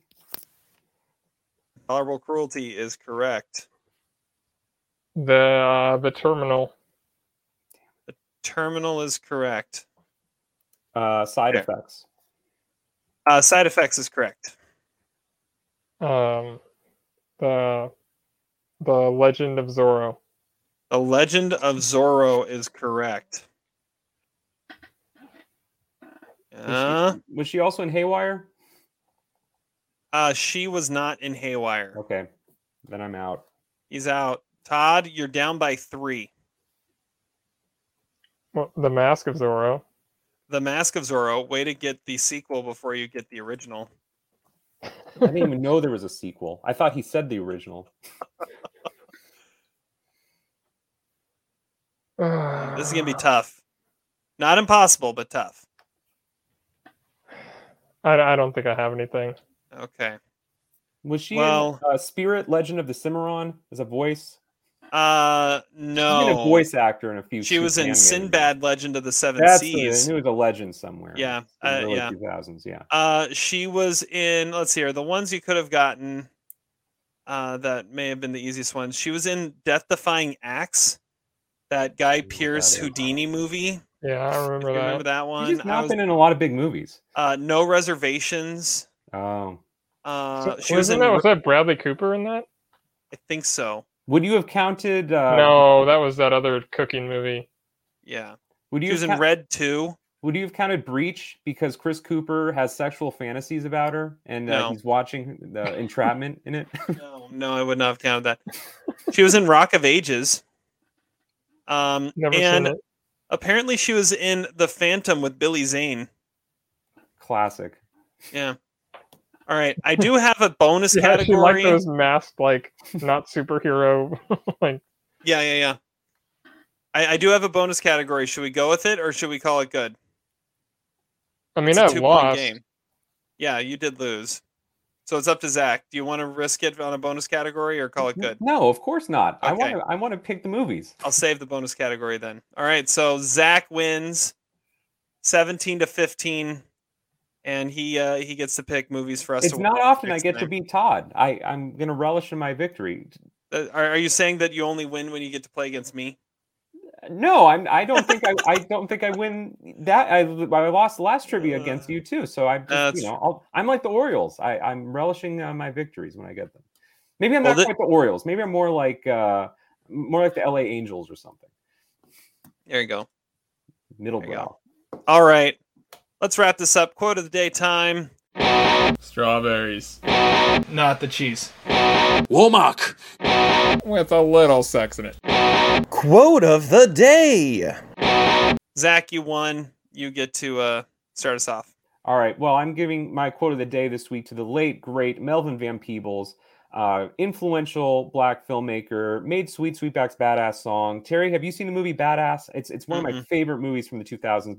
Maybe that's the movie I got to assign you at some point. But he said, I make a film like I cook for my friends. I hope they like it, but if they don't, I'm prepared to enjoy it all by myself, which is the way I feel about movies like Spinal Tap and Dancer in the Dark. And I'm sure Terry feels that way about whatever shitty Marvel movie he likes. Is number 98 of all time. But we can enjoy them all by ourselves. So R.I.P. Melvin. Very nice. Very nice. All right. I've got 2 quotes here. The first one is I've been a little obsessed with looking up TikTok videos this week of the Grace Kelly challenge. Have you guys seen this at all? No. Of them singing the song where they harmonize with themselves. Anyways, I thought of it because Ryan Reynolds and Will Ferrell did one, and so I'm just gonna quote Grace Kelly by Mika, which is the song they sing, and it's I could be brown, I could be blue, I could be violet sky, I could be hurtful, I could be purple, I could be anything you like. So that's my one quote.